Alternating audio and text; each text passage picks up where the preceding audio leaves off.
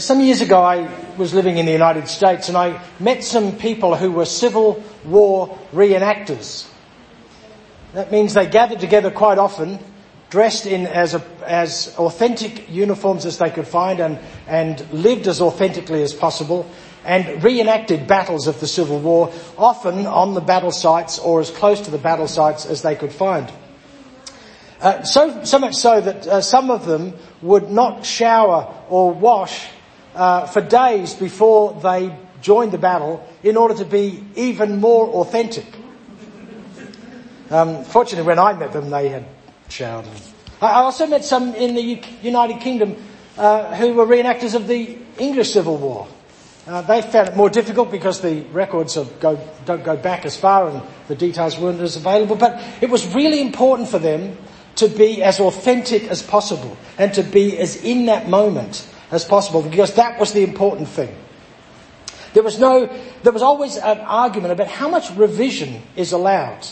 If you can't get the material that's exactly the same as the material that the Confederates used to make their uniforms, is it okay if it's the same colour?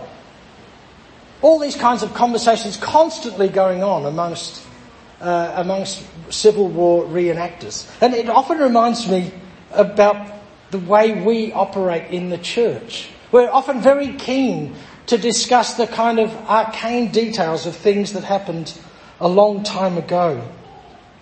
Our urge to preserve who we are and the way we've always done it seems to me to sometimes trump the most important things, particularly since we follow someone who didn't seem to care much about hanging on to things at all.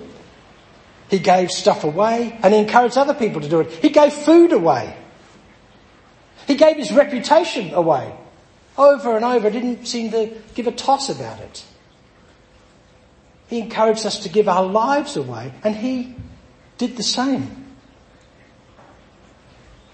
So when we read this reading from Pentecost, it's important to read, but we often get stuck in the details. Our job is not to be reenactors.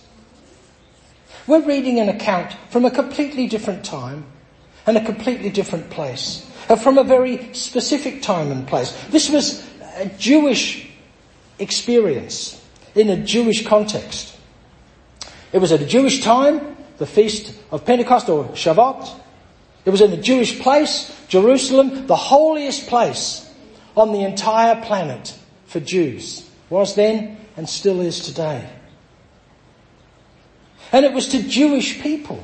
There were Jews and Jewish converts from across Palestine and across the known world.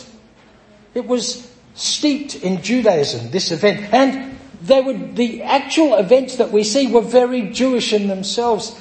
You wouldn't have needed to be a great Torah scholar or a great scholar of the Hebrew Scriptures, what we sometimes call the Old Testament, not to be able to pick up on some of these issues. It begins with a rushing wind.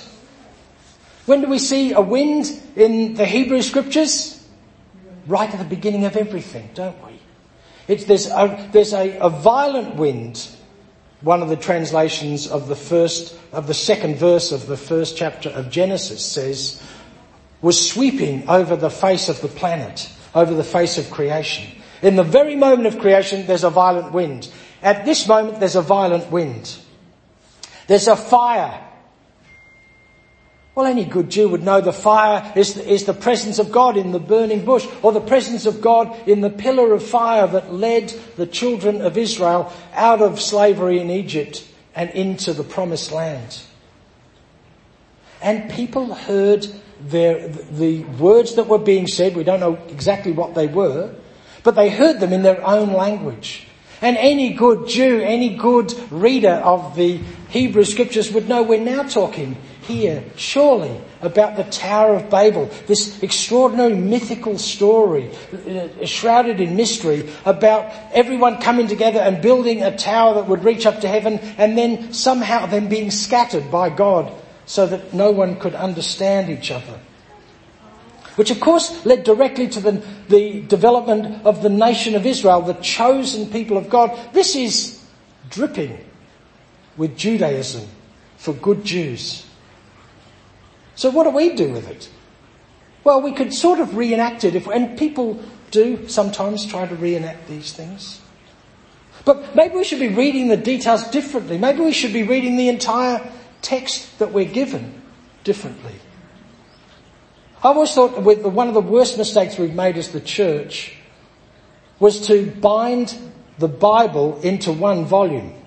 It makes us think it's a book. So of course it's not. It's a collection of books. We all know this. But we forget and we think it's a book. So we ask questions like, what does the Bible say about premarital sex? What does the Bible say about whether you should eat meat? Well, that's like going to the library, the state library or even your local library and saying, what does the library say we should do about taxation? Well, the library doesn't say anything. There's lots of books that say things, some of them contradictory to each other. All of them are part of the great conversation about what taxation, premarital sex, whatever you want to talk about. They're all in there.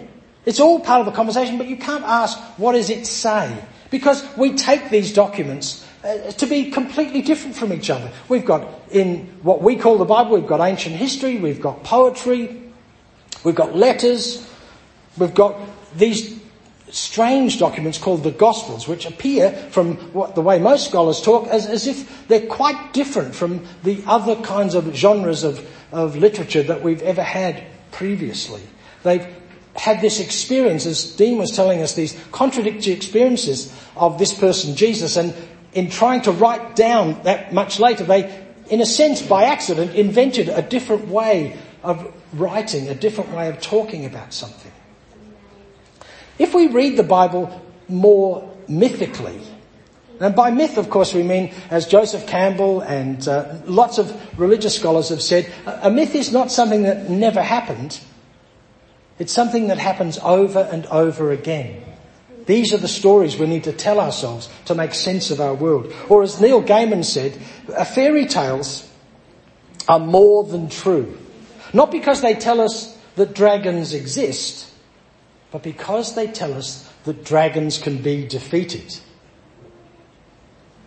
It doesn't mean these events didn't happen. Let me quote you a little section from Faith After Doubt by Brian McLaren. This is the book that the book club is reading. We're just coming to this. I've just joined in and we're just near the end of the book. It's an extraordinary book and we're just going to be looking at some of these issues in here. And this is what McLaren says.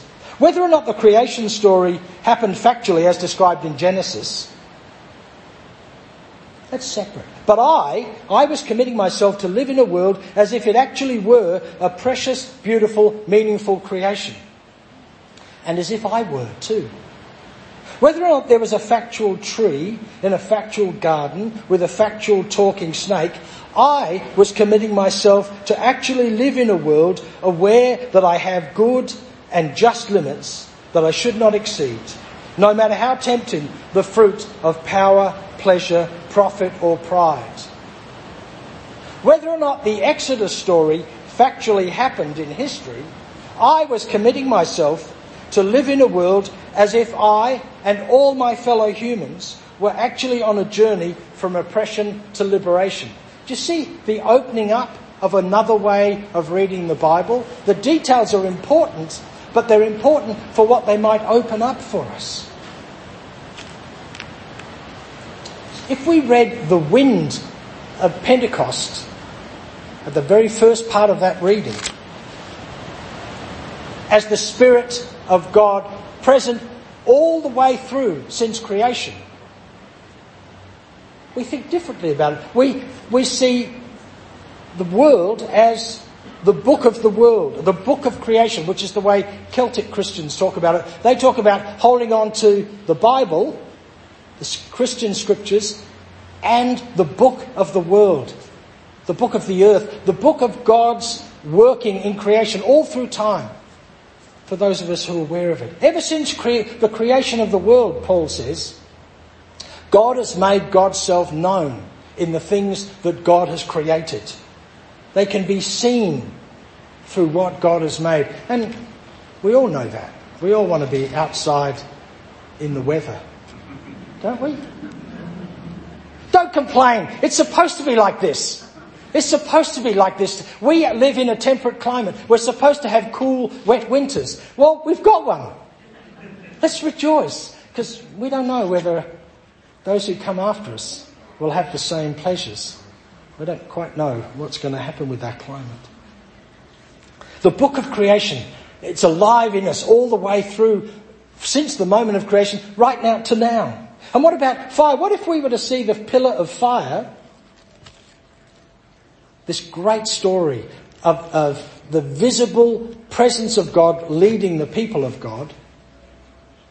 What if we were to see the little tongues like fire, as we read in Acts, as our own personal pillar of fire, offering each of us direction, offering each of us the knowledge of the presence of God in us and with us, offering each of us guidance. And the language, when, they heard in their own language. I don't know if you've ever travelled overseas in a place where English is little spoken, and you're trying to make yourself understood, and then somebody who's a native English speaker, who also speaks the language of the place you're in, introduces themselves. I've had this experience, the relief of being able to communicate to somebody in the language I know best, the language I grew up with, the language of my heart. We can talk in subtleties. I can explain what I need and what I want, and they can hear it and we can talk. That's what's going on here. That there's this moment of being able to experience the world deeply and intimately in the language of the heart. That's what we're being invited to do. It opens the whole thing up. Because it turns out this is the day of Pentecost. This very day. The first day of Pentecost was not a separate Jewish event. It was Jewish in every sense of itself. And it was specific to that moment. But what it triggered was the beginning, and this is what the whole book of Acts is about, is this extraordinary event began an experience of this experience being for everyone. And if you read the book of Acts, there's all kinds of contortions and uncertainties as people realised this was not a narrow event to be controlled and maintained, but this was an explosion all over the place to be not controlled, not contained. And we've got all these church leaders, as they later became known, these apostles. They're not leading, they're trying to catch up. They're just running behind, trying to make sense of this enormous explosion of the experience of God everywhere, all over the world. Old men and young men will have visions. Even women. That's nuts. Even slaves, even people at the bottom of society, it all just goes completely bonkers from that moment on. This is the day of Pentecost today. This is not an event for the church. Saying that it's the birth of the church, Pentecost is the birth of the church, is like saying that the invention of the optical fibre cable enabled the development of those little table lamps that have little. Well, it's true. You can't deny that. You can buy those table lamps and they have lovely little lights on top. But it's burying the lead, really, isn't it? It's burying the fact that it changed communication across the world completely. It's changed our entire culture. Yeah, that's the main bit.